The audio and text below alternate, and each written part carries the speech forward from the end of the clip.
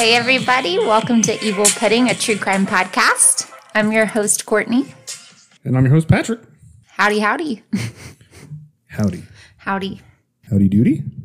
Yeah, that works. How's everybody doing today? We are all doing wonderful. You speak for the masses? I speak for the people. Okay. Well, that's people good. have spoken and they love my words. They do. They love them. My really fucked up shenanigans of words that if you want to call them, I don't know, you can't even call them phrases. It's just dumb shit that falls out of my mouth. Yeah, you think it plops right out. I don't think it. You don't think it. It's a gut reaction. It's more instinctual than anything else. That's why it's so stupid. Same, sometimes. You're rubbing off on me. I am. It's really scary sometimes, actually. I know. I'm trying to think. Do we have any new? Yes, the stickers. We talked about the stickers last time.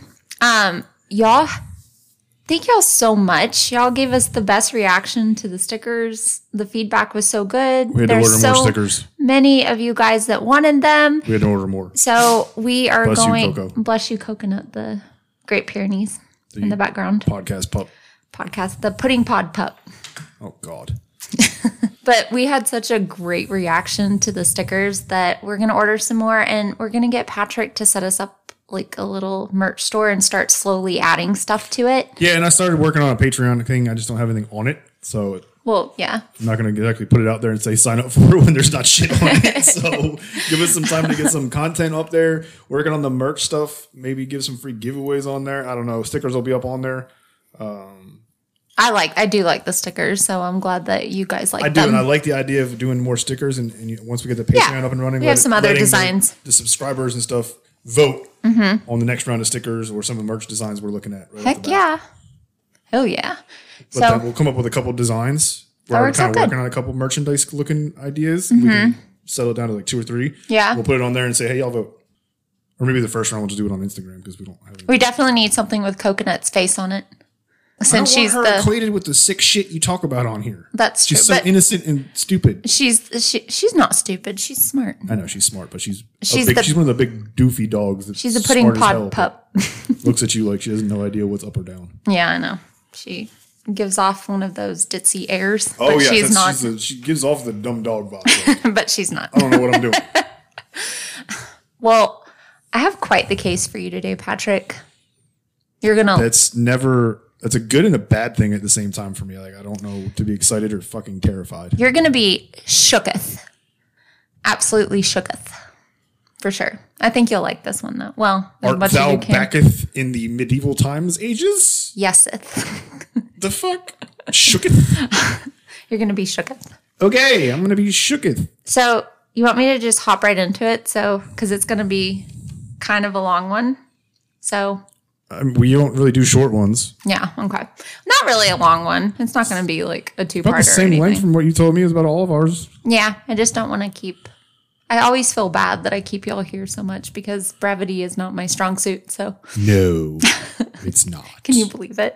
It's not at all. But, no, the people like it.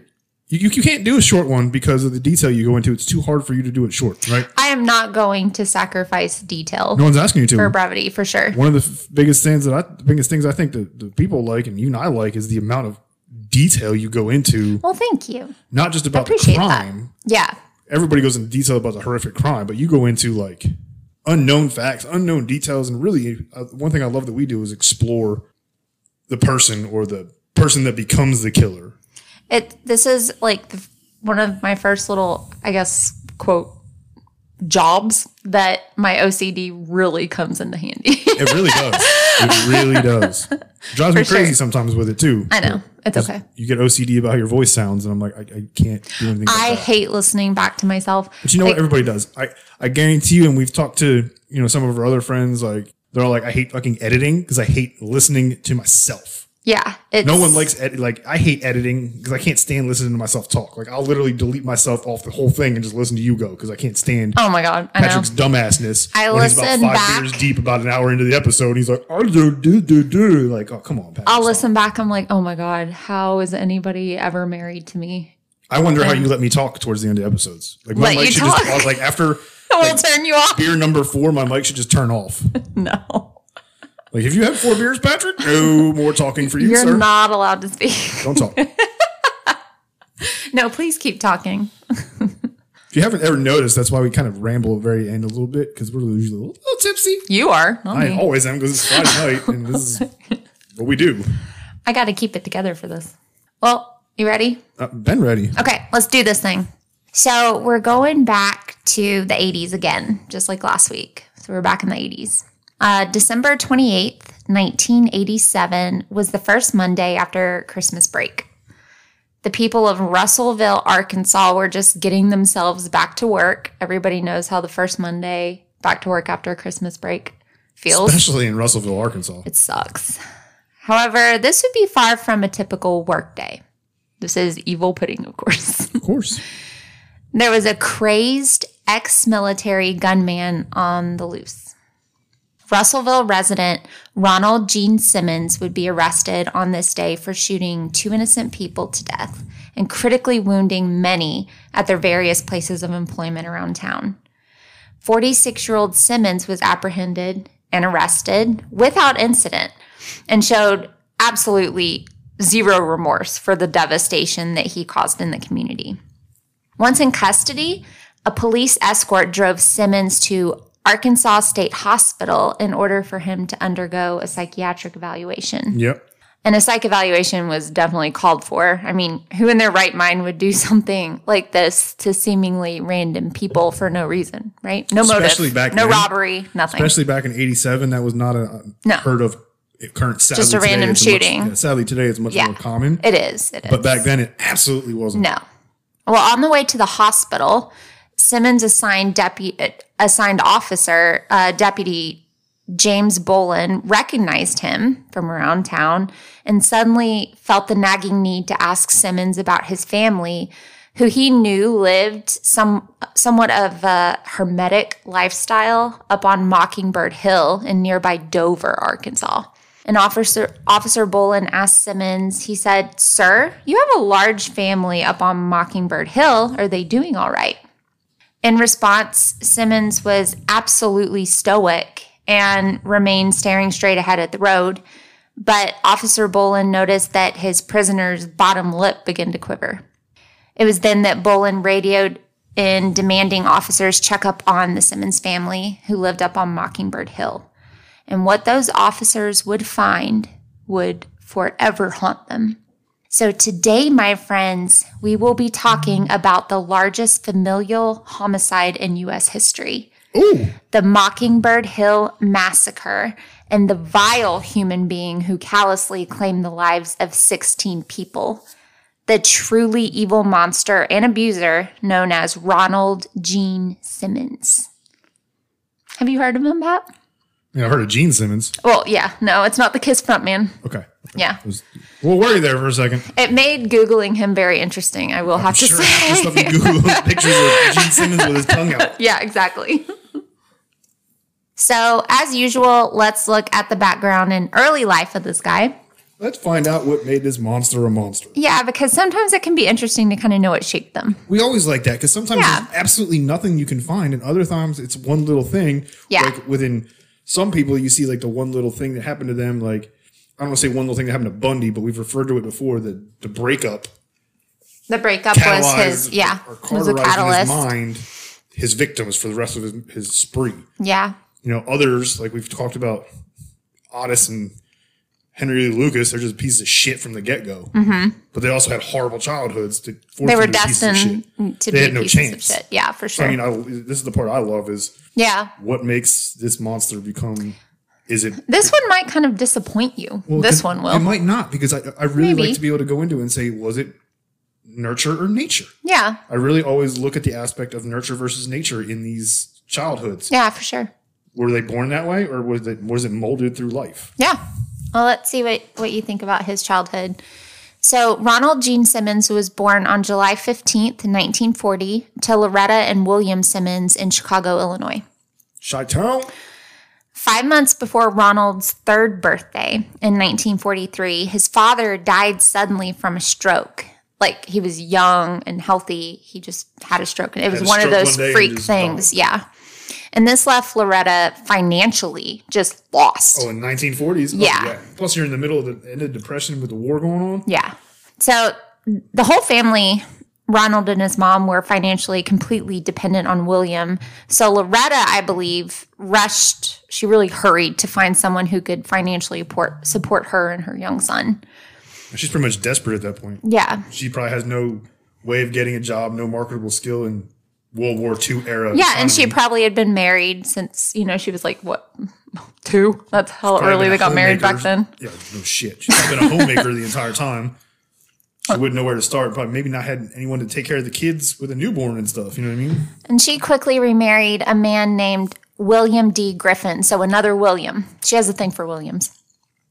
She likes the Willies. She likes... yeah. Oh, I'm just saying. She does. Williams, and she likes the Willies. She does like the Willies, Pat. So Ronald's new stepfather was a civil engineer for the U.S. Army Corps of Engineers. The Corps moved Griffin and his new family to Little Rock, Arkansas in 1946. But this would be only the first of many moves for this constantly uprooted family. Oh, he's working for if he's... As you well know, Patrick. If he's in the military, like not even if he is just working for the Corps of Engineers, he ain't staying nowhere long. If you're new here, Patrick is an Army veteran.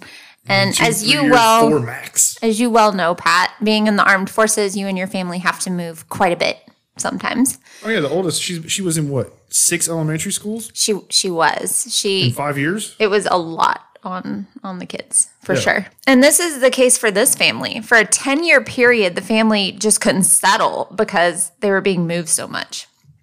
And this was really hard on Ronald. As a result, Ronald was always the new kid in school, and he quickly began to show signs that this was taking a toll on him. I was about to say it really affects their social skills. Yeah. And they tend to suffer from, a lot of social anxieties and depression because they are literally always the new kid. Yeah. And the second they start getting close and making friends, they move, and then the kids actually stop trying to do that because it's too hard on them, so they just detach themselves. It's a lot on the kids. There's, of course, great people that find ways around it, and they treat it, with kid gloves. But, it could be hard on kids, for sure. We're not saying this is an excuse. Today's days, they do try to manage it with some programs they have in the military. Mm-hmm. 1940s, they didn't give a shit. Yeah, no, for sure. They didn't care. They weren't worried about the family or anything other than the soldier. Well, I like to think that, our children were military brats and they grew up well-rounded, Yeah, 2 of them were born on an army base. Yeah, for sure. And not killing 16 people in a weekend, so. Yeah, I was going to make a really bad joke. I decided not to, so. Yeah, we'll just save that for later. No, I don't want to save that for later. Okay.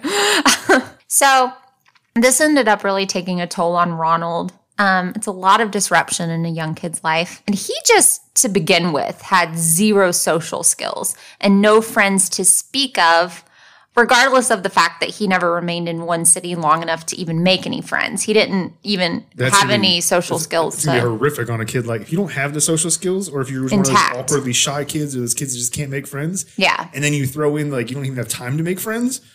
Yeah, that's just a bad It's a bad combo.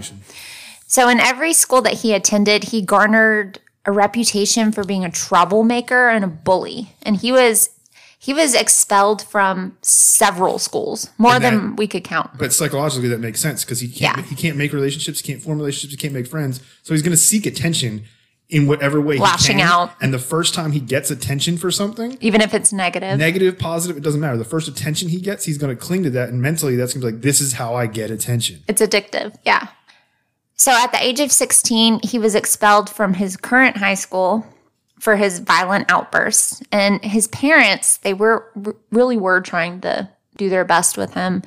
And they tried to deal with the situation the best they knew how, and they shipped him off to military school. And that was often the answer on how to deal with bad kids. Ship them off to the military school, Well, you don't know and let them figure it out. Figure it out. Let this program.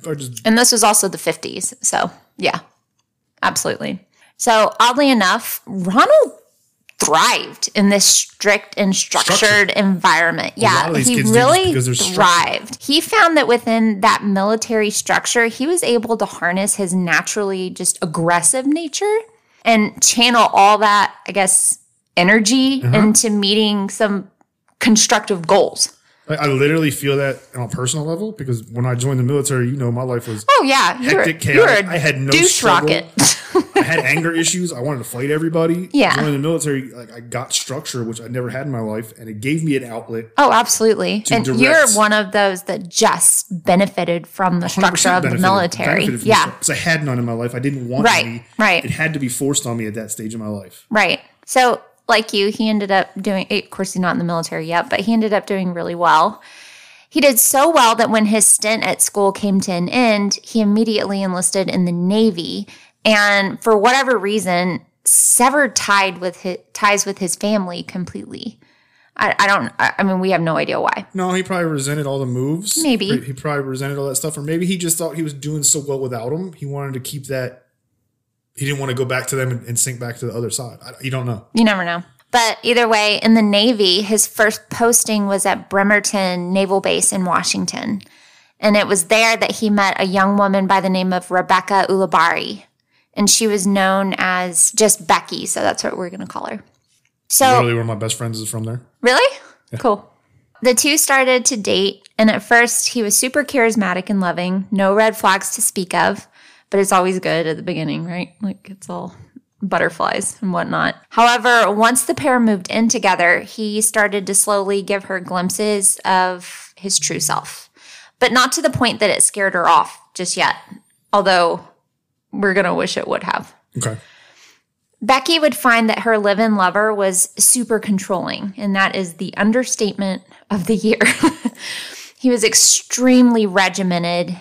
Military was life extended into his home life. Yeah, they overlapped. Now, although we can't find evidence that Ronald was physically abusive back then, living with him was pure hell for Becky. She literally could do nothing, quote, correctly. For example, I was reading, he constantly scolded her for leaving streaks on the dishes after she had spent a long time drying and polishing them. If Ronald found a streak on a dish, he would yell and scream at her. So he's not beating her yet. He's just a controlling asshole. He likes things done a certain way. And he's going to stand over you and freaking watch you do something. And if you met, he's going to bark orders at you. I'm sorry, but if you're barking orders over my shoulder while I'm drying the freaking dish, you can go. Yeah, but you can already see the personality trait. Oh, yeah, right? For sure. He needs this structure and regiment. So when he's in the military, when he's in the school, he was the one on the other end of it. Yeah. So he was the receiving one of the barking and the orders and now he's the dishing discipline. Now he's in a place where he's man, 1950s, he man, she woman, him boss. So he's going to you're going to see he's a textbook in the dictionary, if you look up misogyny, there's a picture of him right next to the word. I can already tell. I mean, for sure. So, for example, even her appearance had to be under his control.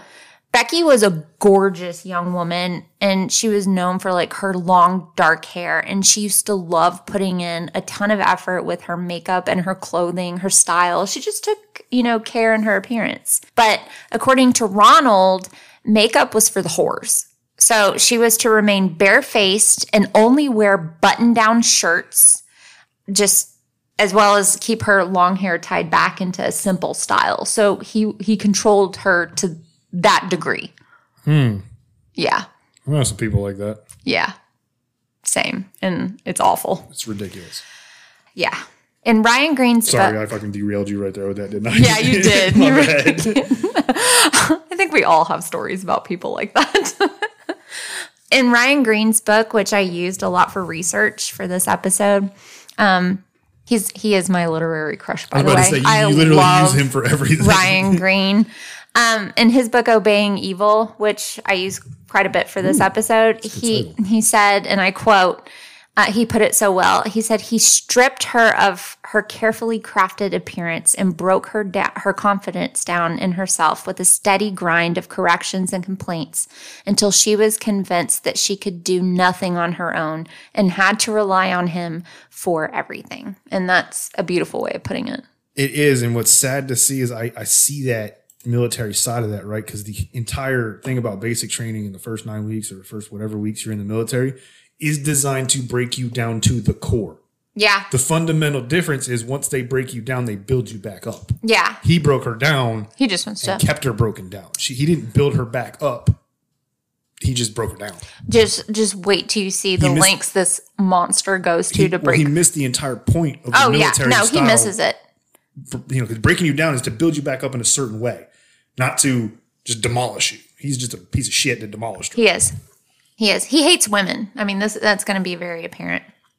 And that's because his mom married and had to move around, I guess. Yeah, and even, I mean, to your point, my next note on here, and that's what abusers do. They beat you down until you have zero self-worth left. And it's a long game for them. But let's be honest, Ronald was just an insecure prick, and he didn't want anyone else finding his woman attractive. No, he didn't want to be challenged. Yeah.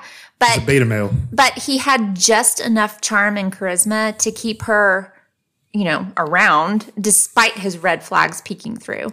So they remained together until he was reassigned to redeployed to New Mexico, and she followed him.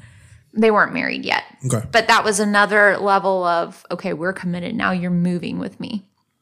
Yeah. So, and a lot of times in those situations, you see the red flags looking back. Mm-hmm. Living it, you might see it here and there, but by the time you realize how bad it is, it's too late. Yeah. You're stuck. Yeah. Whether mentally, emotionally, or you just don't know if you can get out of it. You're so far into it. And I think a lot of these abusers, too, they want to make sure that you're extra stuck. And you'll see what I mean here. And that's why it takes so long. You can't do that. It's a long game. Yeah. It's not a short game. You can't be like, oh, I'm all of a sudden domination. And you're like, no, dude. No, you're not. This is not cool. I'm out. This is you're not. Months and years of slowly getting to that point. Yeah. When you're finally there, you're like, well, I love him. I've been here or her. I've been here for 3 years with this person. Mm-hmm. How do I leave? And everyone's like, how the fuck do you stay at that point? Yeah. But you don't see it that way because it's been such a long, slow, agonizing until you have change. so much to lose by leaving that it's a you have more to lose by leaving in your mind than you do for staying. So in New Mexico, he was redeployed to New Mexico, and Becky followed. Ronald and Becky married, and he forced her to sever ties with her whole family. Well, he did. Why shouldn't she? So I think that now kind of the jig is up, and he has her all to himself on an island, with no one around to interfere. Perfect. Your typical abuser. Isolate, right? He's still not done, though. Oh, of course not. But Becky's every minute of every day was a ritual of trying to please this worm. And after just 1 year of marriage, Becky found herself pregnant, and she birthed their first child, a boy named Ronald Gene Simmons Jr. Of course, he would name his son right after him. He's one of those, I am boss. He's going to, of course. Well, yeah, he later went by Gene, probably because he didn't want his father's name. No offense to all the good Ronalds out there. No, he's a junior, and his dad is a mass murderer. He doesn't want to go by the same name. Yeah. Understandable. But Ronald Sr., as you can imagine, was far from a loving and doting father. He just didn't have the capability. He didn't love anybody. He loved himself. Maybe. Ronald then left the Navy. He was discharged, and without the discipline and order of serving for a military branch, his abusive behavior was said to have escalated tenfold. He didn't have that structure. Did it say why he got out, or it was his time just up? No, he just stopped because we're going to see that he switched branches, which I was going to ask you about. You'll see here. Yeah, okay. No, but I think he just wanted to change jobs, or maybe got another opportunity. If there's more to it, then we're good. I was just there's more to it. No, he wasn't like dishonorably discharged. His contract was up. Whatever. He was. Whatever. But he was discharged. I would say honorably. We'll assume that. But no, go ahead. We'll get to more later if they're. But he would literally stand over Becky as she completed her daily chores, just as, he had done for years. But now kind of all the... Yeah, now he's home all the time. Yeah, absolutely. It just got worse. It was literal hell. At least she got a reprieve when he was at work. He wouldn't even let her get her driver's license. Remember, she married him when she was only 19, so she had never driven. She had never had a job. She was literally dependent on him even to go anywhere. So it was just utter hell. Bremerton's not exactly a big city. Yeah.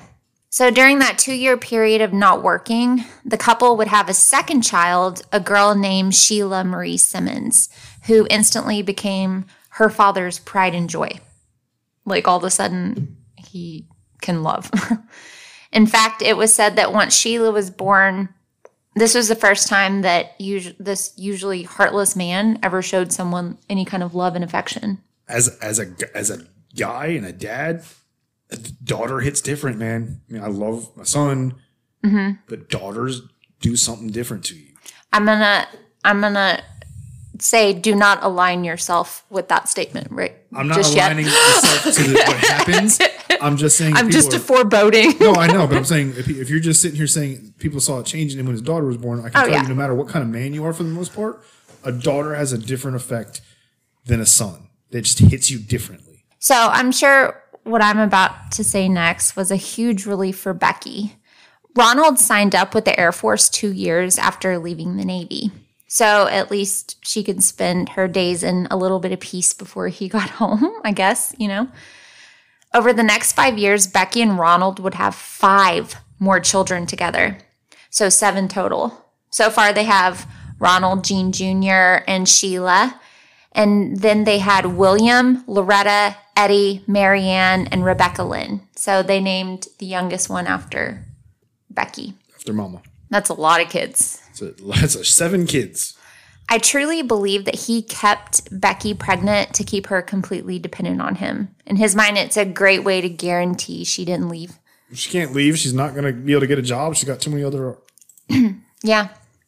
And in case you're wondering if his domination stopped with Becky, no, it did not. Those kids were his literal workhorses. And he didn't just give kids like the menial jobs, like the normal chores like we give our kids, like taking out the trash or not. He gave them like back-breaking hard labor. Okay. It's a work camp. Yeah, we're going to get into that a little bit later on. It doesn't come into play, so just hang on to that thought. But his goal in keeping everyone with such a regimented schedule was to make sure that no one had a social life, therefore keeping visitors and nosy neighbors out of his area of control, which was his home. Isolation. So what was Ronald trying to hide? Because it is odd, right? It is odd, but it's not, because that isolation tactic is true to so many abusers. They try to isolate so no one can help you. No one can say, hey, that shit's fucked up. No one can intervene in their shit. Well, remember I said from the first time his daughter Sheila was born that she was the apple of his eye? Right. By the time Sheila was 13, it was very apparent that he favored her even more. He would bark orders and grumble at the rest of the kids and his wife, but he was gentle with Sheila and often spent alone time with her. Oh, dear Lord. Yeah. He was even affectionate, which was not him. And so much so that it literally sickened the rest of the family, aside from the Simmons kids, who were just unfortunately used to seeing this disgusting behavior. One instance that the family noted later on is as follows. So when Sheila was about 15, Ronald took his wife and kids to visit his wife's sister for Christmas, which this was very rare in and of itself. It had probably been almost 20 years since she had seen her own family. Right. So during the visit, Becky's sister was visibly uncomfortable due to the fact that Ronald demanded Becky sit on his lap the whole time, and they kissed on the mouth. Now remember, Ronald's not affectionate, and his daughter's 15. Yeah, no. We're not talking about a toddler. No, it's disgusting. Yeah, it's really gross. However, this type of behavior, lack of morale and impulse control, was about to amp up even more so. We all know by now that Ronald is his best self, which is still shitty, when he's working and has a regimented schedule. Well, he decided to retire. It may surprise you to know that for 22 years that he served in the U.S. military, he was actually an exemplary officer. He retired with the rank of Master Sergeant in 1979. He even had earned himself a Bronze Star, the Republic of Vietnam Cross, and the Air Force Ribbon, along with numerous other awards for marksmanship. And that's a bit foreboding. Yeah, but I have known a lot of fucking shitbags that made it through the Army. Yeah. You can fake the funk. Yeah. As long as you don't get in trouble off the duty. Mm-hmm. You can fake it. Yeah. So it actually shocked me to learn that he was this successful, but It's a different. It's I not don't know shocking why. to me at all because the environment he's in is conducive to his behavior, and then you factor in he's got Vietnam and stuff like that, so he's decorated because he went to war. Yeah. I'm fucking decorated because I went to war. All of my friends are. Yeah. You go there, you get decorated for shit you do. I mean, this is what happens. Yeah. And It doesn't mean you're a good person. Doesn't mean you're a good person. You could be an honest to God killer, and you go to a place like Vietnam, Iraq, Afghanistan.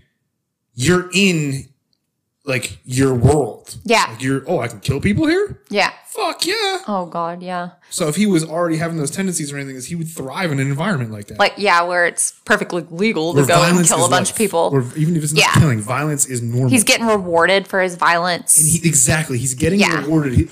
You're getting promoted. Oh, you're getting awards. Oh, you're such an exemplary, airman because you're in the Air Force. You're so good at combat, and his mind's like violence. I'm good at, and I'm getting accolades for it. Yeah, great. Yeah, so I'm going to do it at I know home. a lot of people like that. It's really gross. That's I hate that. But that's the purpose of the military is violence, and if you're good at it, you get rewarded for it. Yeah. Wow. As long as it's controlled violence. So after his retirement in 1979, the family rented a home in Cloudcroft, New Mexico. And it was here that things just went from horrible to horrendous. We know the following from letters written that were later found. These were letters written by Becky, so his wife. On one occasion, Ronald allowed his wife to leave the house, sort of. He offered to take her to the grocery store to do some grocery shopping. And this, thrilled the poor lady. She's like, holy fuck, I haven't been out of the house in 20 years. She was so excited. To Becky, this was unheard of. So Becky went to meet him in his truck outside their house. And to her surprise, her daughter, Sheila, was in the front seat next to her dad. And they were looking almost like a couple. He motioned for his wife to get in the back seat. And she rode to the store in the back seat like she was the child, up front. Why the two up front, held hands and stuff. When they arrived at the store, he told his wife to get out and do the shopping, leaving him and Sheila alone in the car. As she walked into the store, she turned back to see Ronald kissing his teenage daughter. It's disgusting. I know. And at this age, Sheila, she eventually wises up, but she was so groomed and so brainwashed by this monster. Yeah, 100%. It's just been doing this since she was so little. sad. So it's safe to say that he wanted to get Sheila out of the house away from her brothers and sisters to assault her. I think that's what he did, and he just rubbed it in his wife's face because what is she going to do? Nothing because he has everybody so terrified of him. And he's also rewarding her by letting her actually go to the store. It's awful. So what happened next was no surprise. So Sheila was around 17 at this time. I keep saying so. I hate that I always say so. I'm more cognizant of it because I listen back to myself sometimes. I take a lot of melt. I do take a lot of melt. Ronald called a family meeting. It's never good, right? So Ronald, he was like, Lord. Okay, everybody come to the living room. We need to chat. So he sat everyone down and basically said, look, I'm in love and sleeping with Sheila, your sister, my daughter. And she's pregnant with our child. Fucking knew it. And we're going to raise it as part of this family. I fucking knew it. So 17-year-old Sheila is pregnant with her father's child. Now, as disgusted and ashamed as the rest of the family was at this, they are all so beaten down to the point that they feel as though they had absolutely no choice but to accept this. And the kids are just like, this is normal. Well, first of all, there's only one kid that's even 18 at this point. Yeah. Sheila's the second oldest. She's 17. Right. Everyone else is 15 or younger. So what the fuck are they going to do? Exactly. They don't know their family. They've never seen them more than twice. However, there was one member of the Simmons family who was like, this is utter bullshit. I have to do something. And that's Gene, the oldest boy. That's the only person that can do anything in the situation. So Gene, or Ronald Gene Jr., went to a school counselor and reported Sheila's pregnancy anonymously and said that their dad was the father, which good for him. Good. I mean, that's all he probably could do because he was still probably terrified of his fucking dad. Yeah, absolutely. Well, that guidance counselor met with Sheila several times before Sheila finally divulged that the father of the child may be her dad. Who else could it be? Yeah. As a result, an investigation was launched and criminal charges were filed almost immediately against Ronald Gene Simmons. However, Sheila absolutely refused to testify against him in any sort of way.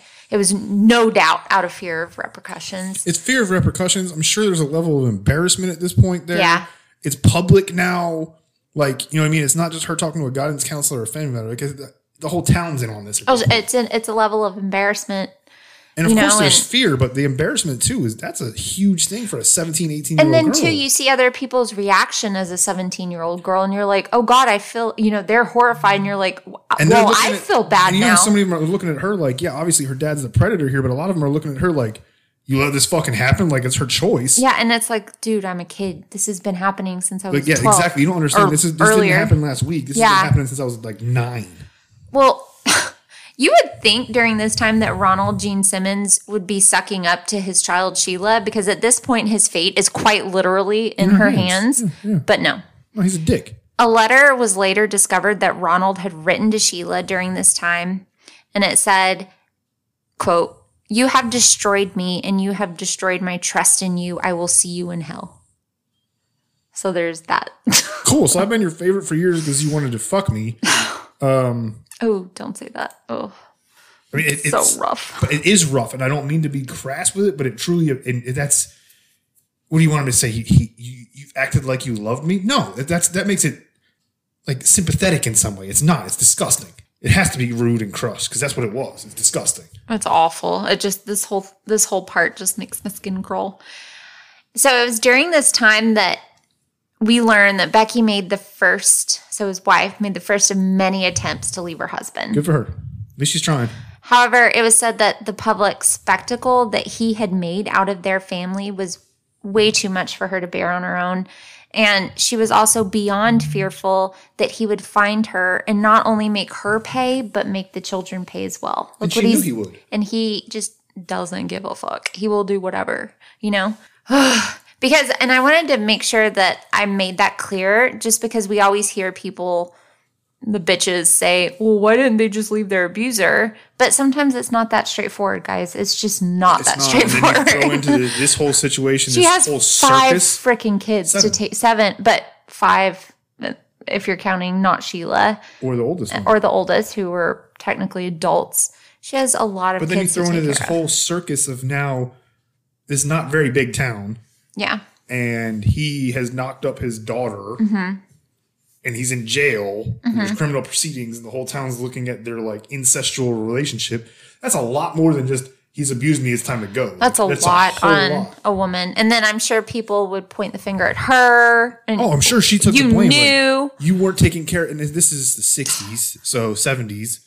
So it's like, you weren't taking care. You weren't satisfying your husband. It's your fault. He turned to your daughter. Oh my God. What the fuck disgusting. People were saying. You know what I'm saying? But that's a logical thing people were saying behind their backs. Unfortunately, you're not wrong. I would love to say that Ronald Gene Simmons was arrested for rape and incest. However, that's not the case. And it's not just because Sheila is actively stonewalling the investigation.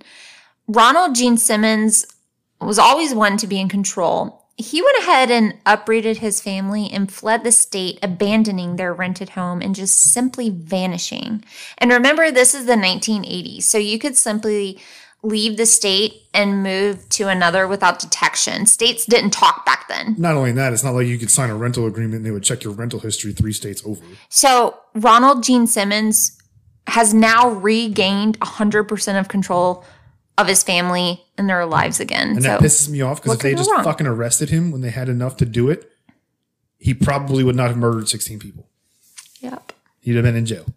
Well, didn't work out that way. No, it didn't. As it usually Every story doesn't. we tell on here doesn't work out that way, and that's what's so fucking frustrating. And I can't say that we've made much progress from this point, to be honest. I don't know the details. Obviously, I wasn't in the investigations. I wasn't part of all that. Well, he was indicted, but I think because she was refusing to testify and admit that he was the father to anyone other than the counselor. But that is usually enough. And why is there no fucking protective order put in place? Well, I'm sure she was separate because remember there were letters between him and her. I couldn't find anything that said she was put into foster care. She wouldn't be put into foster care. She was above the legal age of consent. So there's not... Protective orders are very... She probably didn't demand one. Or she probably didn't ask for one or request one. Because you would think if there was a protective order in place, he couldn't have gone back to the house. He couldn't have gone back around them. Yeah. I mean, he would have. I don't think anybody had the balls to cross him. I don't know the details on that. Obviously, you do all the research, and you may not know, and they may not talk about those things. I question those things just from my law enforcement background and my own brain. Yeah. Like, I would assume I couldn't find anything. Go back home to the fucking people. I couldn't find anything to suggest that, you know, she was maybe in a group home or something like that. Just a pending investigation. It's because she must have been somewhere separated from him because there were letters. No, he was probably in county. So who or the city jail held maybe? Yeah, he was. They can hold you for up to the 30 days. Well, yeah, because in 1981, fearing arrest after being indicted on 3 counts of incest, Ronald Gene Simmons fled New Mexico and moved his family to Arkansas, including Sheila.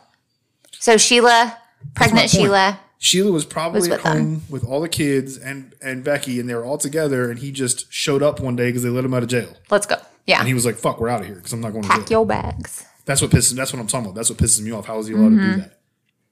Yeah, I know. How the fuck was he allowed to do that? I ask that all the time.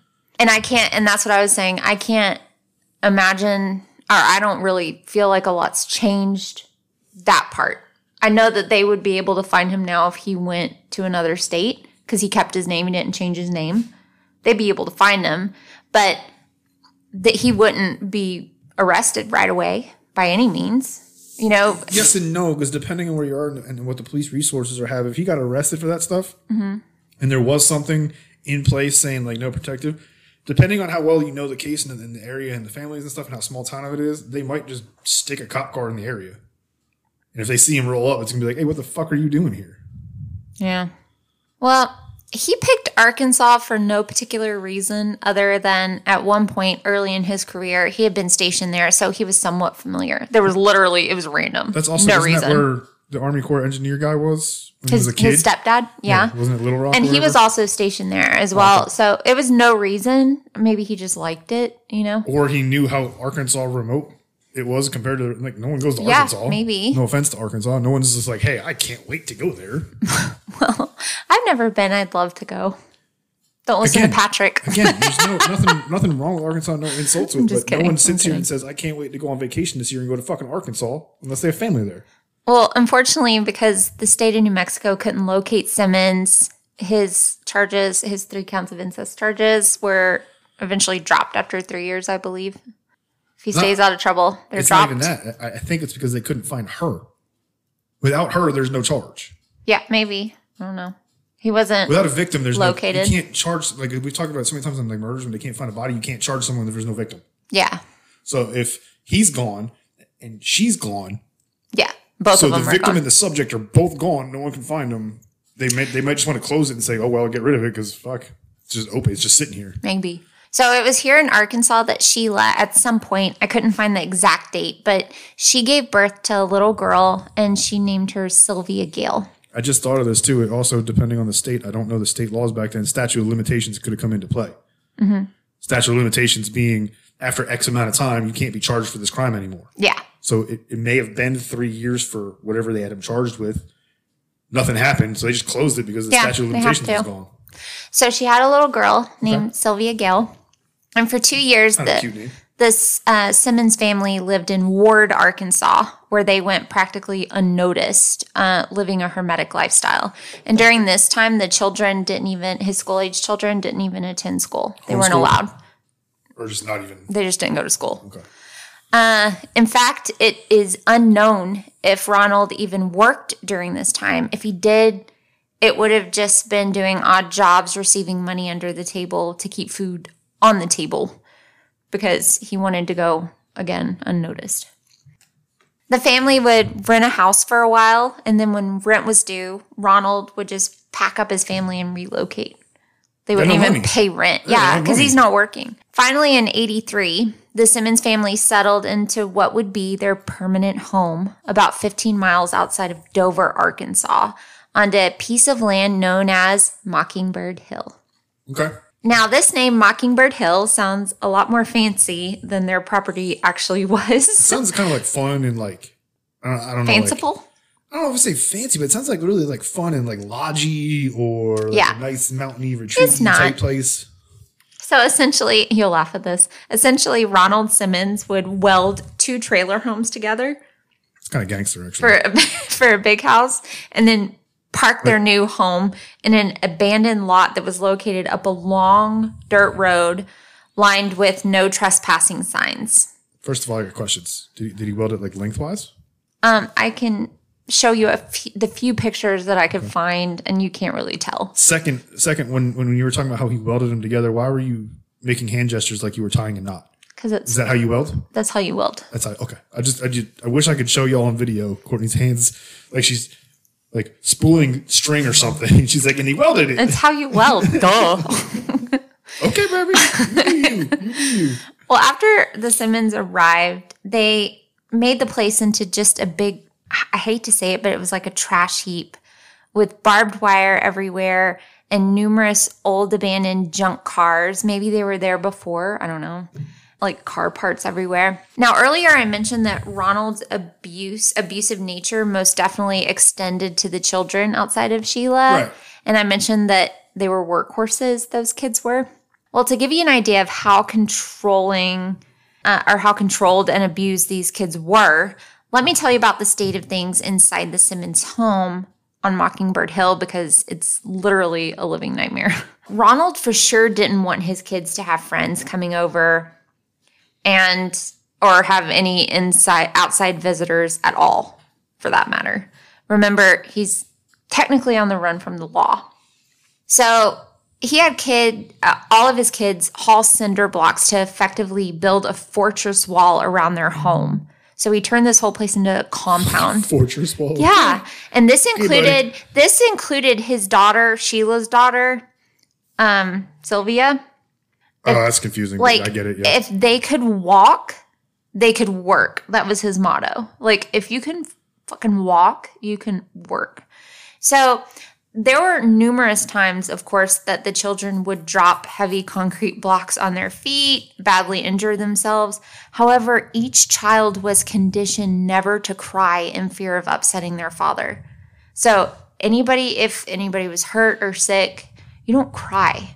You don't scream out in pain.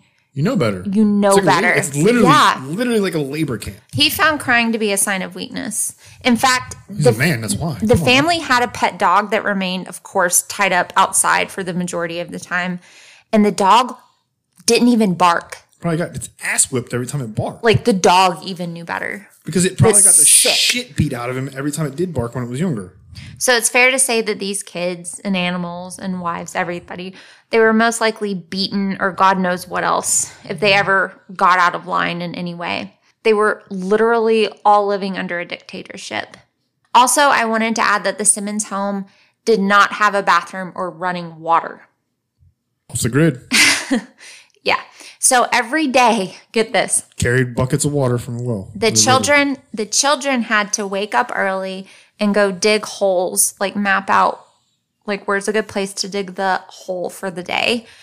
And that would be their bathroom for however long it would take. And then these holes would be filled up with kerosene and then covered back up with dirt when full, or tarps.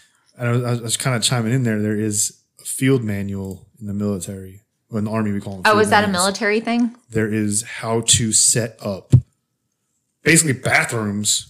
It's called field sanitation. Mm-hmm. So there's guidelines on how you set up bathrooms. I'm sure he taught them that. That's where I'm going with this. Mm-hmm. There's guidelines like, you go down water, downwind, down certain ways, certain amount of yardage, that's why the map comes into play in my head. He taught them and mapped out where to go in the area to basically dig shitters. Mm-hmm. And there's a certain way to deal with them so that it doesn't. Don't you just want to punch him in the dick right now? No, I just want to kill him. I want to punch him in the dick right now and then kill him. But no, I just want to kill him. So it's hard to believe, but as busy as these poor kids. It sounded horrible. By the way, I'm just like, no, I just want to kill him. I think that he deserves it. Yeah, I guess you're right. When you're doing this to the kids and the family this long, you deserve it. As busy as these poor kids were from dusk till dawn, Ronald made certain that his children had perfect attendance at school. Now they were allowed to go to school. Not because he cared about their studies, but because he didn't want to raise any suspicion. No, he's keeping up with what they're supposed to be or doing. Or draw any undue attention to the family. Yep, just new kids. They're coming in here looking like they had their ass beat every day. So to be clear, the kids that were of school age were finally back in school. And they probably saw, like most of our kids, you know this, they're like, fuck, I gotta go to school. These kids were like, oh my God, I get to go to school. I know, they're probably so excited for school the next algebra. day. Hell yeah. Like, God, it's so sad.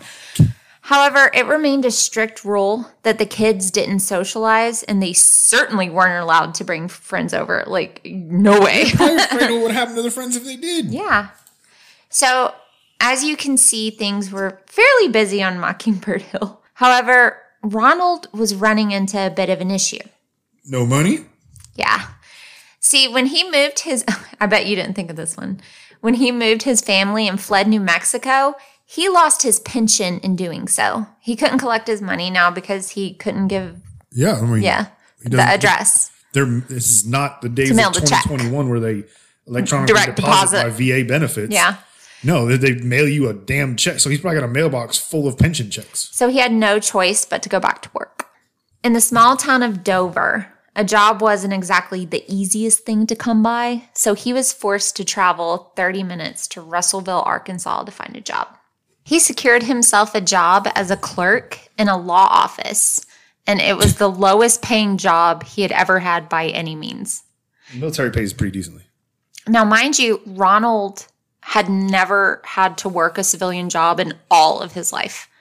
He had zero idea of how to interact with the public, like with civilians, and he definitely didn't take kindly to people giving him orders who he felt had no business doing so. No, he's ex-military. If you're not outranking me in the military structure, why are you talking to me? Don't tell me what to do. Although his work was diligent, he was, as you can imagine, a nightmare to work with. Not only was he argumentative, but he was also a perv. And probably just a dick. He's a misogynist. At the law office was a receptionist named Kathy Kendricks.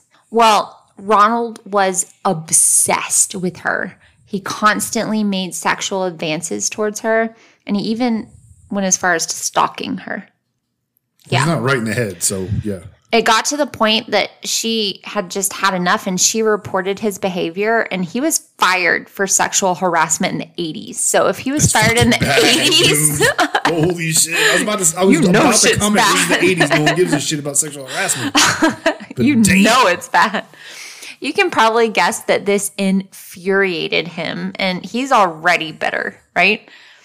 He was fired from a job that was beneath him in the first place. Not because of a woman. All because of a fucking woman. If you haven't guessed yet, Ronald just absolutely hates women. There's just no better way of saying it. Like, he just hates women. Women are far beneath him, and they serve only as outlets for his desire. And they need to keep their mouth shut and do what they're told. Man, it sounds like so many people we've covered on this show. Yeah, absolutely. Disgusting. It took Ronald another few weeks to find a new job, but he did. And this time working at Taylor Oil Company, also in Russellville. However, he wouldn't hold this position for very long. He was again let go for his behavior towards the women working with him. and the thing is people are probably He's not learning. No, but the thing is people are probably like, how the fuck does this dude keep getting jobs? He has his military paperwork that says he did 20 plus years in the military and was honorably discharged. That goes a long way for character. You know what I mean? So like, yeah, maybe the last job I was fired from this, but there was a misunderstanding. Look, I served 20 plus years in the military. I'm a good guy. It's a shame that like the background checks back then didn't, cross state lines. Yeah. The other thing is too, back then, it's not like they could look up why he was fired. He could never might not even list his last job. They'd be none the wiser. They knew because it wasn't like a huge city. They knew, but he was charming enough. Like I said, he's got that 20-year veteran. He was decorated. And he's a honorably retired military member. So It could be a misunderstanding. It could be whatever. You could play it off after 1 or 2 times. Wouldn't you know it, the same damn thing would happen at his next job. He was hired at the Woodline Motor Freight Company and was made to work under a lady named Joyce Elaine Butts. To say that the two didn't get along is quite the understatement. Did they butt heads? Very good, Patrick. Wow. I thought it was pretty good. It was good. Okay. I'll give you that. It made me... It didn't make me... I thought it made you angry at me. That's what... Like, shut up. But he refused to do anything she asked him to because she was... Because woman. Duh. Woman. Duh.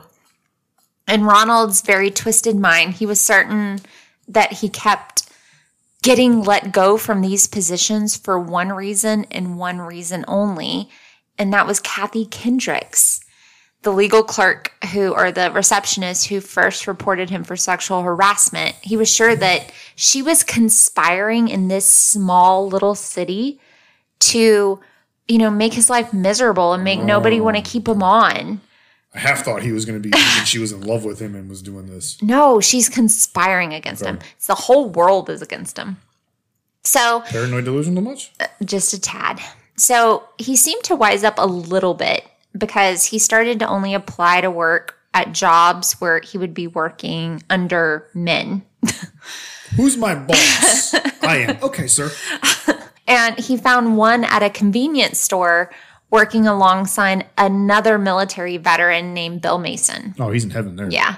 So although the pay wasn't great and the hours were long, Ronald seemed to do a lot better here. He had a fair amount of respect for Bill, as much as he could for another one person. Human being he can socialize, or not socialize, but exist with, or equate, or yeah. What's the word I'm looking for? Just could get along with because of the military. Yeah, there's something that he could connect with. Yeah, on a very superficial level. My brain doesn't work. It's okay, it happens. But with Ronald gone so often, something was happening at home that was about to shake his world up. His children were getting somewhat of a social life now. Uh-oh. Now that they were not under the constant surveillance of their domineering father. Gene, the oldest Simmons son, was now married with a family of his own. He got out as soon as he could. Like, he couldn't get out fast enough. Yeah, he turned 18 and he was like, you feel bad, right? Because you can't. People are gonna look at that and be like, why did he get out by himself? But in that situation, it's kill or be killed. Yeah. Like, you have to get the fuck out and get yourself stable so you can go help the rest of them. As did their other young adult son, William. Yeah, the dudes are like, fuck this guy. So he was the second oldest. After Sheila was William. Sheila's not going to leave because her daughter's his daughter. Yeah. So, however, Sheila was still living at the Simmons home along with her daughter, Sylvia, who was fathered by father. Right. And the women are probably much less apt to leave just because of the times and skill sets, and they're more abused, and the men are just like, fuck you, what are you going to do? Well, get this shit, Pat. You gonna die. So one day... I don't want to die. So one day when Ronald returned home from working at the convenience store, he was surprised to find a young man sitting in the living room chatting and laughing with his family. Oh, fuck. Yeah. The young man introduced himself as Dennis McNulty. Dennis informed Ronald that he was there to announce that he and Sheila were going to be married, and he wanted to raise little Sylvia as his own. Oh, shit. He said, look, I'm not asking your permission.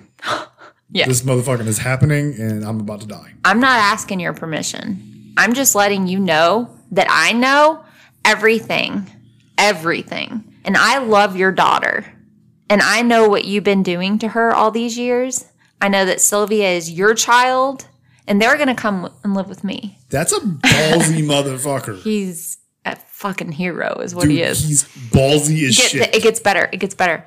So Ronald told Dennis that there was no way in hell that he was going to let Sheila and Sylvia walk out that door with him. And you know what Dennis said? Stop me. Too late. I already moved him into my apartment. They weren't there? They weren't there. He's a badass. Go, Dennis. Oh, that's awesome. You're my hero. Like, I was so silent there because my mouth was actually literally dropped. My jaw dropped. Like, holy shit. Damn, Dennis. Like, well played, sir. Well fucking played. Before Dennis left, he said, and I quote, well, from what I think he said, basically, so is it a quote, or are you just hoping this is what he said? Well, this is from letters, and I loosely quoted it. Okay. So, well, he did say, if you ever come near Sheila or Sylvia again, I will kill you. And I think Ronald actually figured that he meant it, because Ronald, I mean, what's he going to do, you know? Something about a country boy saying, I'm going to fucking kill you if you ever come around him again.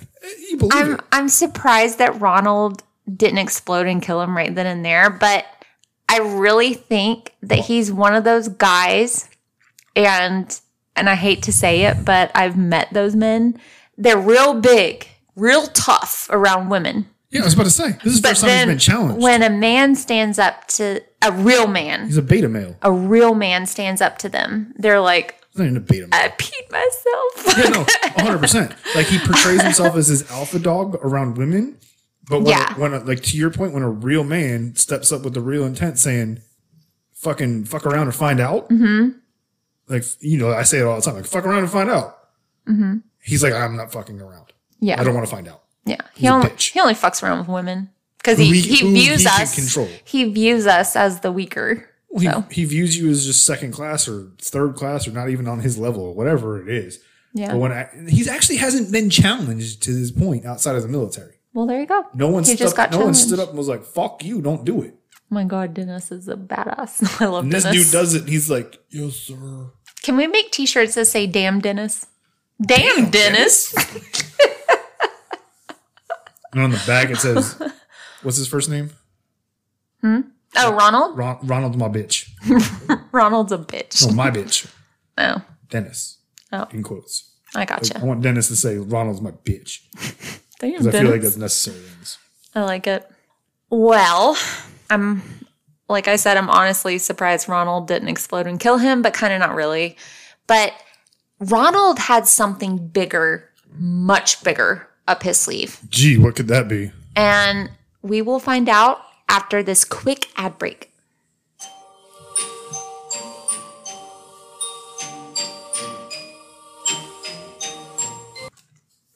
Dennis McNulty swooped in and rescued Sheila and little Sylvia from the grips of Ronald Simmons, and he is literally our hero. Legit. We were just talking about that. Damn Dennis. During the break. Yeah, for sure. I just couldn't imagine, you know, me being a combat vet, and many of my friends, and Courtney's dad's a combat vet. Mm-hmm. I couldn't imagine, we were just talking about like someone coming up to one of us and being like, you fucking do that again, I'll fucking kill you. But y'all are also not misogynistic. No, pervs. 100%. You know what I mean? But just the fact that someone challenging me like that, I wouldn't be like... It's pretty ballsy. I wouldn't be like, okay. Yeah. First of all, it's ballsy to challenge a combat vet of that, especially a Vietnam vet. Mm-hmm. Like, you don't know how they're going to react. Yeah. Two, that takes some... It's going to trigger some shell shock. Well, that takes some serious cojones. Yeah. And three, me, I'd be like... You want to fuck? Okay, we're finding out then. We're past fuck around. We're at find out. Okay, yeah. No, this guy, he definitely had the gonads, and I mean, hey, kudos. We legitimately have already used 3 terms for balls in 30 seconds. Thank you. That's what we do here Bravos. at the Pudding Pod. So many would argue that Sheila was the only person that Ronald Gene Simmons ever came close to loving. And I use that term very loosely. I don't think he's capable of it. So, infatuated is more like it. Yeah. So it will come as no surprise that things got really bad after she left. She's probably the only thing that, like you said, didn't really love, but brought him more human-like qualities out of him. For weeks, Ronald... after this, just locked himself alone in a bedroom and drank himself into the ground, just marinating in his own anger. Unfortunately, not all the way into the ground. He even quit his job at the convenience store, unable to pull it together long enough to go to work. So he just quit. During this time, Becky found the courage to actually make a really good plan to leave her husband once and for all. Good. And she was really smart about it this time. This was not a knee-jerk reaction. I think she was inspired by her daughter. How are you not inspired by Robert? I really do. Daughter? She even wrote a letter to her son, Gene, who didn't live at home anymore. stating her intentions to remove herself, and the kids from the home. In her mind, her attempts to leave before had been rushed and, like I said, a knee-jerk reaction, very emotional. She just tried to grab and go. Yeah. But now she was going to be smart about it. She was going to carry on as if nothing was wrong and just go about her business until the time came. Find your moment. With Ronald preoccupied with alcohol and wallowing in his own misery, he didn't even bat an eye when she informed him that she was going to invite all of the grown Simmons kids, Sheila, Jean, and Billy, William, and their respective families, home for Christmas. She just wanted one last Christmas together. Yeah, right? She's going to use that to get everybody into all the cars and get the fuck out. So little did Ronald know Becky was planning their final Christmas together as a family before she would leave her husband for good. And her children would finally be free of this monster. Which, in hindsight, she shouldn't have waited. She should have left, but she's trying to do what she knew the best to do. She's tried to leave him before quickly, so she thought maybe this time a good plan. I would have done the same thing, to be honest, so I can't criticize. So that comes back to a saying that it's a military saying. We use it all the time at work, and it's a good plan violently executed is better than the perfect plan, executed on the timeline that it's supposed to be or whatever. Yeah. Basically saying a decent plan is fucking do it rather than perfectly plan everything out and wait till everything's in the perfect moment, because it won't work. On December 22nd, after his school-age children had boarded the school bus and were out of the house on their way to school, Ronald Gene Simmons drove himself to Russellville Walmart, where he purchased a .22 caliber pistol and a box of ammunition.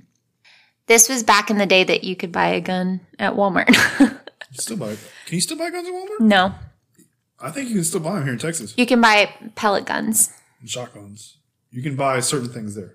Not real, it's been a long time since I tried to buy a gun at Walmart because I used to buy them there all the time. But yeah. I believe you if you say you can't. Yeah. So this was back in the day that you could go and buy everything you needed literally at 5 Walmart. years ago you could have. When he returned home, he tucked the gun into his pants and held a crowbar at his side as he entered back into the home.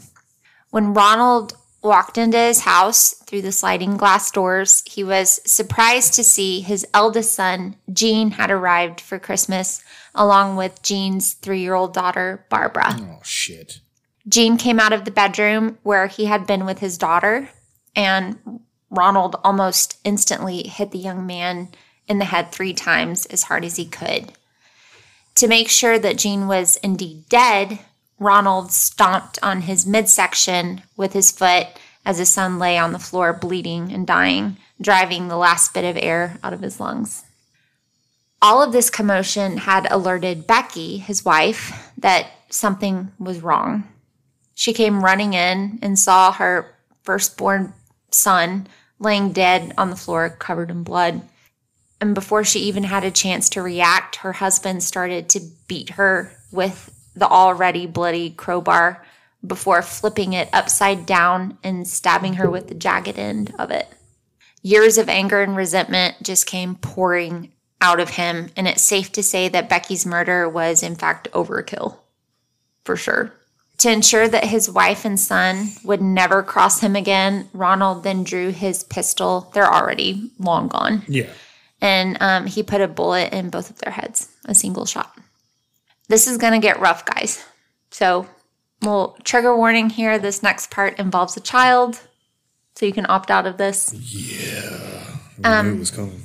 The 2 gunshots had startled 3-year-old Barbara when she was in the middle of her nap in a little cot, and she began screaming for her daddy. Callously, Ronald went into the bedroom, picked up the toddler, and strangled her to death. Jesus. Then, I'm leaving out a lot of the details that I've learned. It's not great. You don't need to go into it. Then Ronald proceeded to dump all 3 bodies in a pre-dug cesspit, their toilet outside. Dumped them in there before covering them with kerosene and then a tarp. And then anchored the tarp down with cinder blocks. It's about kerosene and the odor. Kerosene. It's something about kerosene having to do with odor. And that was always been a mystery to investigators. It's why he poured kerosene over the bodies. It's the odor, I think. Maybe he tended to burn them, but I can't remember that kerosene at one point was used to just basically cover up an odor. Because it's such a strong stench. It's very strong, yeah. So Ronald then went back inside where he had a few beers and watched TV. Fuck, like nothing happened. Just so callous. And fucking strangled a 3-year-old, but fuck. Okay. Then he waited for his 4 youngest children to return home from school. And this is even rougher, guys. I'm sorry. I'm going to leave out the awful details I learned, but it doesn't make it any less sickening. It's still awful. So here we go. For the first time ever, Loretta, Becky, Eddie, and Marianne Simmons saw their father waiting for them to get off the school bus in front of their house. That's not fucking good. As you can imagine, this was not usual for him to ever be present in their lives. Like, that's going to be fucking terrifying. Yeah, like I see my dad. I have never seen him waiting for me. That's not good. Yeah. So they were a little suspicious at first, but that hesitation was replaced with excitement when he brought them all inside the house and told them he had a big Christmas surprise for them. I fucking killed half a family already. He brought, and he was going to show each of them the surprise individually outside. Yeah, to the pit. He brought each excited child outside one by one and drowned them in a big water barrel before tossing their remains into the septic pit along with their mother, oldest brother, and baby niece. Saw that coming. Ronald then laid out barbed wire over the piles of bodies, which I don't understand that. And then covered the pit back up with the tarp. For now, he was done, and he could rest until his remaining family members arrived. He slept in that house with those dead bodies around him for 4 days. Jeez. And finally, on December 26th, around noon, Ronald's son, Billy, arrived along with his wife, Renata, and their infant son, 1-year-old, Trey. Trey is just short for, it's William. Because Ronald's son was named after Ronald's father. Right. So Trey is the third Trace. Yeah. So it's Trey. Trey's 1. Ronald didn't even wait for the unassuming trio to come inside before opening fire on first his son, Billy, then his wife, Renata. Then, unfortunately, this absolutely disgusting stain on society picked up the 1-year-old baby, Trey, and threw him into the water barrel, drowning him. Ronald then, and just left him there in the water. Jeez. Ronald then dragged the 3 bodies inside, just 3 of them, and laid them out as if they were, the 2 bodies inside and laid them out as if they were in a funeral, covering them with their own coats. So William and his wife, Renata. Then he reloaded his pistol and waited for Sheila, the daughter he felt had ultimately betrayed him, and her family to arrive. About an hour passed before there was a knock at the door, and Sheila, her husband Dennis, and 7-year-old Sylvia, who was fathered by Ronald, and the couple's 1-year-old new son, Michael. Once inside, Ronald shot Dennis once in the chest, always killing the man first. Yeah, to him, that's the only one that can fight back. Killed him instantly. He then leveled his gun to his daughter Sheila's chest and emptied the magazine into her. That's anger. Again, overkill. It's anger. Yeah. Ronald then went on to viciously strangle 1-year-old Michael, as well as his daughter Sylvia. The last of the Simmons that he felt had betrayed him was gone. He had killed his whole family. The most recent bodies were laid out inside the house and covered with their winter coats, all aside from his daughter Sheila. He felt that she deserved special treatment, so he laid her body on top of the dining room table and covered her with the family's finest tablecloth. The fuck?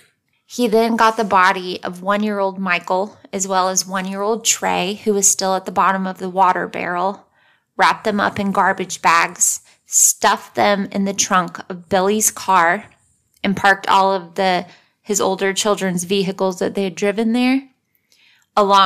He just put them with the other junkered cars on the property. So they blended in, you know. But Ronald wasn't done. He would have to wait 2 more days, however, until Monday to carry out the rest of his plan. The motherfuckers that betrayed him and were out to get him in the fucking town. As we're seeing, he's very controlled. He's willing to wait. This is not a frenzied killing. He's almost viewing it as a mission. And it's 100% what it is. It's a target. It's a this is when this one's going to be here. This is when that one's going to be here. This is my window of opportunity. In fact, Ronald was so relaxed after this that he spent the night of the 26th getting drunk at a local bar, as if he hadn't just horrifically murdered 14 people. 14 members of his own family. Yeah, I was about to say, not just 14 fucking people. No, these are his entire family. Immediate family. 8 of his own kids, his wife, and his grandchildren and son and daughter-in-laws. So December 28th rolled around, and Ronald Simmons woke up, got into his eldest son's Gene, his car, and drove himself into Russellville. He walked into the law office that he used to work at as a clerk and shot 24-year-old Kathy Kendricks 4 times in the head before calmly leaving. The woman who he blamed for tarnishing his name amongst his employers was now taken care of in his sick mind. He blamed her, so she was first. Simmons would then go to Taylor Oil Company, where he would gun down one of the company's truckers, named J.D. Chafin, who died immediately on the scene, unfortunately. And he was just an innocent bystander. They were strangers. This man was a stranger to Ronald. I mean, they're all innocent. He was just, absolutely. But he was just simply at the wrong place at the wrong time. Yeah, he was a true case of like, you're just in the wrong place. Ronald went on to shoot Rusty Taylor, the owner of Taylor Oil Company, as well as the owner. Taylor was also the owner of the mini mart where Simmons was last employed. So in his eyes, it was 2 birds with 1 stone. 2 places, yep.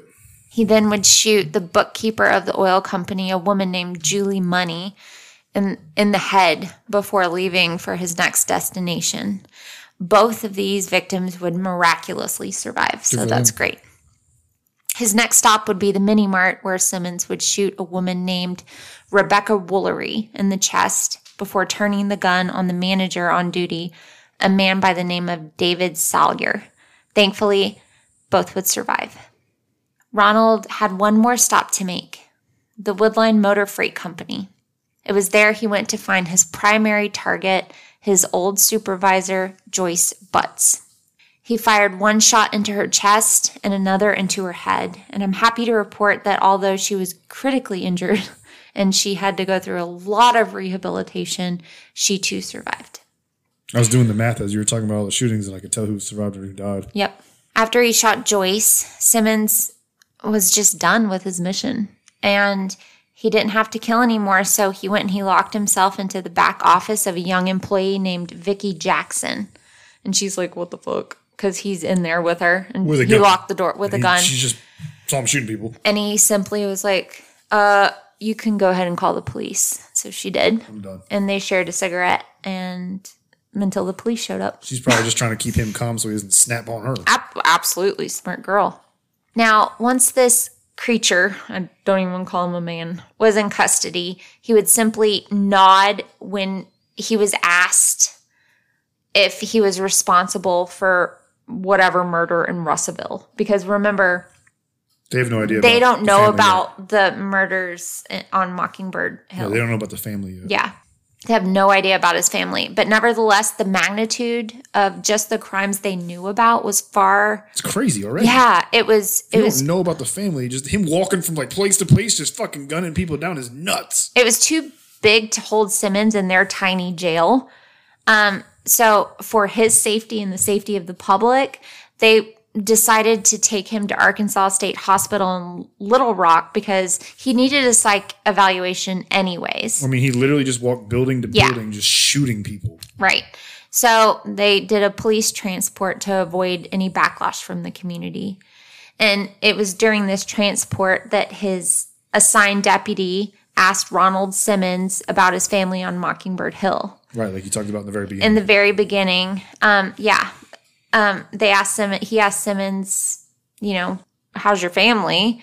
What do they think about all this? And Simmons refused to, answer. So the officer radioed in that the Simmons family needed to be checked on ASAP. But like you said in the beginning, when he questioned him, he was just stoic and looked forward, but his lip was quivering. Yeah. When the police arrived at the Simmons family home, they were absolutely not prepared for the horrors that they found on the property. You don't expect to find 14 As bodies. you can imagine. According to author Ryan Green, the strange ways that Ronald had hidden some of them and laid out others, like almost on display, and treated the corpses with kerosene wrapped in some were wrapped in garbage bags. It confused the forensics team. There's no rhyme or reason what's going on? Because he took the children, the infants and stuff, wrapped them in garbage bags. He took his daughter that he was in love with, put her on the table under a tablecloth. He laid a couple others in the house out with displayed them. Jackets over them. Weird. And then he buried a whole bunch in a pit covered in kerosene and barbed wire. I'm sure you can imagine what it did to the investigators that found those children, especially the infants. Like strangled to death, stuffed in a trunk. Can you imagine? It's one thing to find a like that's a life-altering sight. 100%. I've seen it. Yeah, I know you have, but and it's so. Oh. I can tell you from personal experience, finding the dead body or seeing a dead body of a grown adult has a different impact on you than a child. Yeah. Yeah, absolutely. You can reason an adult. In some weird way, your brain can deal with it. It can't deal with a baby. Yeah. It can't. It just can't do it. Well, no, we can't wrap ourselves. And, the same, it's just bad all around. But although Russell Simmons remained mute and completely unremorseful, Officer Bolin was able to reconstruct all the events that took place leading up to, during, and after the murders. They're not hard to reconstruct once you look at it. No, it's not once you look at it. And all of the investigators were just shocked and sickened by how callous and how brutal and calculated all once of this you break was. down the crime scene, once you do autopsies, you see all these people, the kids that were just thrown, they were drowned, so you can assume what happened. There's only one place they probably were drowned. You got shell casings, you got bullet holes in the buildings. You have He's a one-shot guy, too. It's not hard to put this whole crime scene together. It's not like one of those. When you initially come upon it, you're like, it's the display thing that probably fucked everybody up. Once you really start digging into it, it's a really simple crime scene. Yeah, and you look at these cars, and then there's a baby in each of them. It's like, and then you autopsy them, and the babies had water in their lungs, and there's a giant water tub out the back of the car. I mean, but I'm just saying. Yeah. I don't want to bring it like that way. I'm just saying it's an easy crime scene to dissect. Because you'll look at the cars. They had cars laying on their yard, like all throughout it, and then you have 3 or 4 of them that they don't have grass growing around them. They don't have dirt on them. And there's babies in them. Well, it's not even that. They don't fit with the rest of the lot. Like, those look new. So I'm going to go look at those right away. Because those don't fit with the rest of the scene. So, it's an easy crime scene to dissect. It's just fucked up. Well, you won't be surprised to know that at the state hospital he was sent to for the psych eval, he was found completely sane. He knew right from wrong. He knew the difference between life and death. And that's all that's required to see that you're fit to stand trial. I disagree. You do? I 100% disagree. What year was this? 87? Yeah. And a diagnosis that didn't exist back then for what was wrong with this dude. What? I'll get into it at the end. But okay. I'm going to let you do your thing, but I completely disagree with that. Yeah, I know. In fact, actually, you know what? I'll get into it. This dude is 100% PTSD. Maybe, yeah. The way that he you just know it. As a vet, I fucking can feel it. Yeah. The way he carried it out, to your point, was like a mission. To him, he was on a fucking mission. And when it was done, he completed it. This was not. Yeah. I don't want to write off that this sick fucker did this, but it sounds like a complete fucking mental break. Yeah. And he went back to the one place and the only thing he knows how to do. It's that. And that's really, that gives me chills, because now that you say that, I hadn't thought of that, because I just hate him so much and he's bad. And in my mind, the veterans I know in my very encapsulated life are good. They are. So and the ones you know are good, and a lot of them are my friends that you know are good, but a lot of them have fucking demons that the world don't know about, because we don't advertise that to the world. Of course. But not to this. But he was. I'm not saying he was a good person. He was already a bad person. He was already a bad person. Yeah, for sure.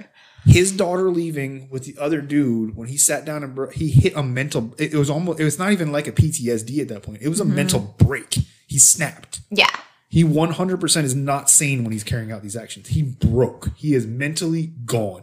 He's not there anymore. And the way I can say that with 100% certainty is the manner that he carried this shit out was so fucking militaristically calculated. Very robotic. Very mission like, this is your target. This is your objective. This is how you're going to do it. This is how you're going to stage. This is what's going to happen. Like, timeline. How interesting. I love that. Yeah.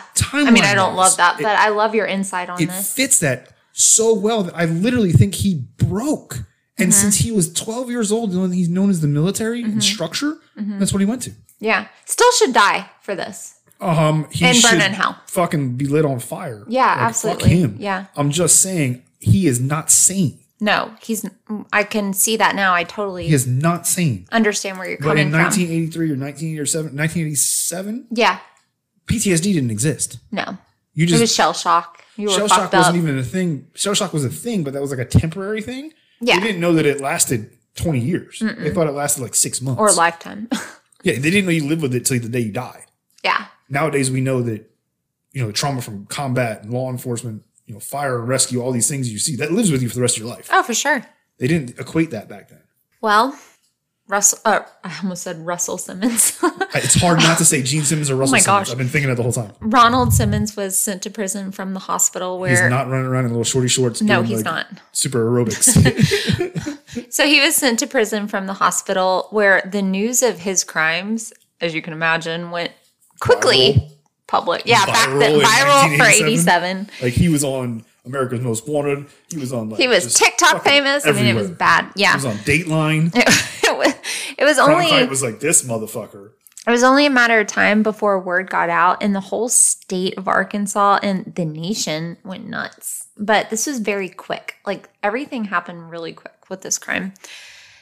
It was a weekend, it was done, and people were dead, and then it was reported, and then he was having his trial, and just everything went quick. Well, they had to, because this is one of those situations back then. Nowadays, they would drag this motherfucker out for 2 years for the publicity. Probably. Back then, they didn't want the publicity. They were like, fuck, get this thing over with. Simmons had made local history by committing the largest mass murder in the state of Arkansas.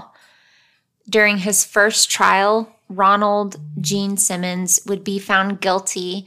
He had 2 trials. His first trial, he was found guilty of 22 crimes in total and was sentenced to death by lethal injection for the murders in Russellville. Just the murders of his coworkers. Not even his family.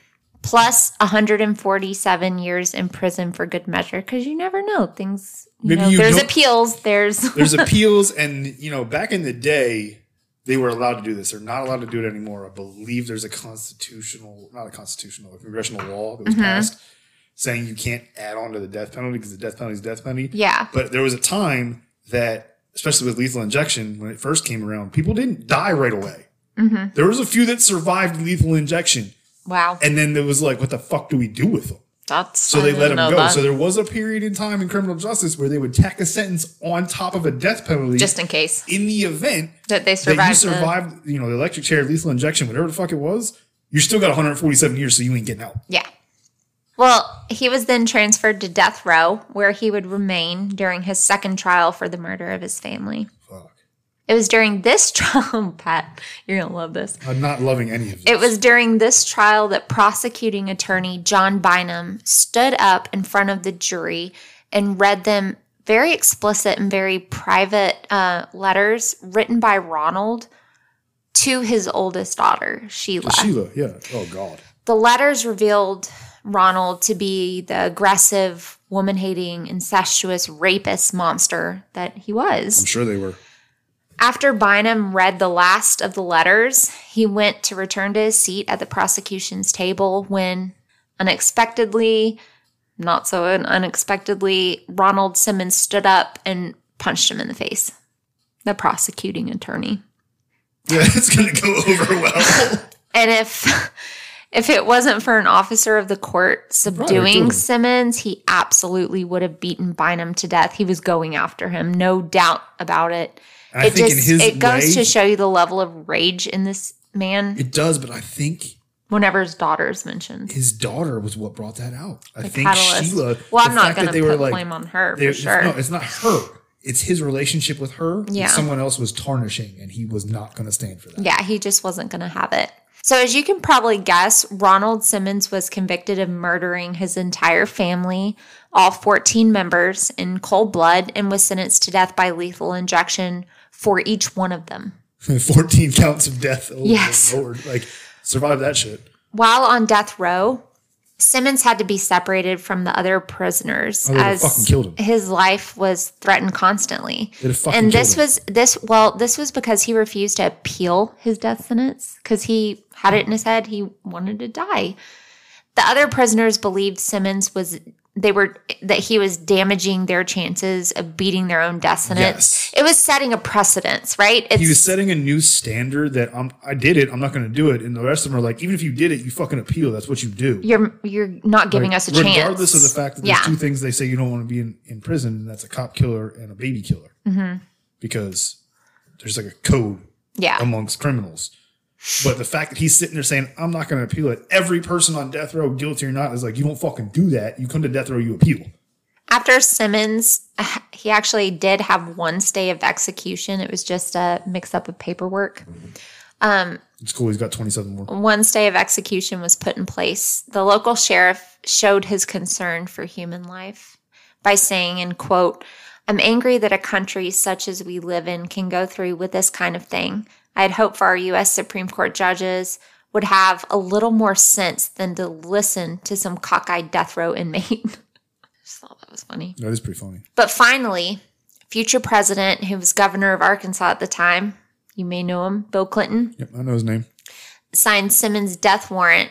And on June 25th, 1990, Russell Gene Simmons was put to death by way of lethal injection. It took exactly 17 painless minutes for him to die. Rather unfair, if you ask me, for the years of pain and agony that human rights bullshit. He caused his family and so many others. People on fire and kill them. We should still be able to hang them. Let them fucking suffer for the shit they put families through. I'm actually against death penalty. We've been over that before. We have. I'm not. I know you're not. Fuck you. You killed 14 people, including kids. I should be able to tear you limb from limb and let you bleed to death. I should be able to light you the fuck on fire and let you die from it. I mean, I wouldn't feel bad for it. I'm just fucking painless injection kills you without you even. You just go to sleep and don't wake up. Fuck that. I would like to take these last moments of the episode to really focus on the victims because each one of those lives seemingly gets lost to a degree in this hellacious story of this vicious man because he had so many victims. Each name gets lost. And it's just so gruesome and horrific that you forget that people were actually those people that lost their lives. And babies. And he's not what matters. The victims do. What matters is he's dead and the victims matter. Each one of those children that he murdered were innocent with their whole lives ahead of them. Each one of his children that he murdered one by one were innocent, suffered at his hand up until the very end. He killed them slowly over a lifetime. He killed them over a lifetime, and they were innocent too. They didn't deserve it. Yeah, and they never knew a life out from under his control. They really didn't. His wife, Becky, let's not forget, she was about to leave, to live a life enjoying her children, her grandchildren, without having to live in complete fear, something she hadn't known since she was 19 and she was 46 or 42 when she passed. Yeah. Or when she was murdered, sorry. Yeah, she didn't pass. She was murdered. She would never get that chance. She was just trying to do the right thing. Each of his co-workers that he murdered did absolutely wrong, nothing wrong that day, aside from going to work. That's all they did. And not wanting to be sexually harassed.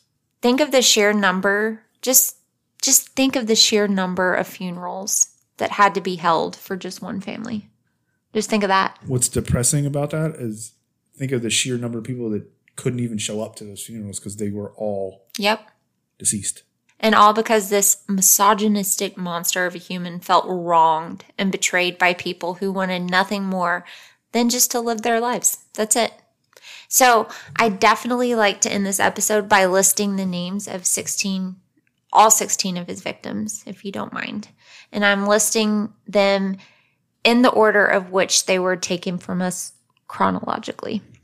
So Ronald Gene Simmons Jr., also known as Gene, he was 29 years old. Rebecca Simmons was 46. Barbara Simmons was 3. Loretta Simmons, 17. Eddie Simmons, 14. Marianne Simmons, 11. Becky Simmons, 8. William Billy Simmons, 22. Renata Simmons, 21. William, also known as Trey Simmons, was 1. Sheila Simmons McNulty, 24. Dennis McNulty, 33. Sylvia Gail McNulty, 7. Michael McNulty, 1. Kathleen or Kathy Kendrick, she was only 24. James David Chafin, 33. And that's the list of his victims. And that's the story of... And only 4 of them were over the age of 24. Yeah. Mockingbird Hill Massacre. Yeah. That was a tough one for me. I don't know about you. Fuck, you chose that one. I need to have fucking producerial... What? Producer editing rights of what you fucking cover on the show. Producerial? Producerial. I made that word. I like it. And I really hate this one. I really, really fucking hate this one. I know. Because he was an absolute monster. Just a shit human. Regardless of his title. Shit human. Mm-hmm. But I truly don't think he was a pure monster that his actions show him to be. I think he broke. Oh, he was an incestuous pedophile. I'm not glorifying this dude. I'm not denouncing him. Mm-hmm. I'm saying I think there's an aspect that I wish I had government grants that I could go into in-depth studies into shit like this. Because this dude has and that's been PTSD fucking breaking point written all over him. Whether it's right you or wish wrong, you could study him almost. I want to study that. And you know, it's funny you say that. And that's one of the reasons why we are keeping these people alive longer now is to understand. So that we can understand them and talk to them. Yeah. The 100%. psychopathy of these monsters. But I've seen so many people, I've witnessed a lot of what his life was. Not the misogynistic, well, I have seen that, but not some of the stuff that he did and the way he was, but the military side of it, the snapping and the breaking. I've seen that in so many different ways. Yeah. It really strikes home to me. That's why I'm saying I don't know that this dude was the monster that he was at the end he appeared to be. He was a fucking monster. Do not get me wrong. But he wasn't a mass murderer, maybe. But at the time that this stuff happened, I don't think he was there. It wasn't even I think person. This motherfucker was just checked out in Vietnam, carrying out what he fucking needed to do. I don't know that he was Ted Bundy cutting people the fuck up because that's what he likes to do. It would have been, I'm not saying that he should have been kept alive longer because it's so funny. He was so anxious to die. Yeah, he was probably in a lot of fucking pain. Yeah, which leads me to believe that when he carried this shit out, it made me happy. That he wanted to die? It would make me, I think, happier if we would have kept him alive because it's not what he wanted. You know what I mean? Because he deserves pain. You know, I said I want them to fucking burn him alive and do other things. I still think, to your point about the death penalty, and we've talked about this so many times, I think it's actually more of a torture. It's more of a burden on the state and the country to keep him alive financially. It's more of a burden, actually, to put him to death. Is it? Yeah.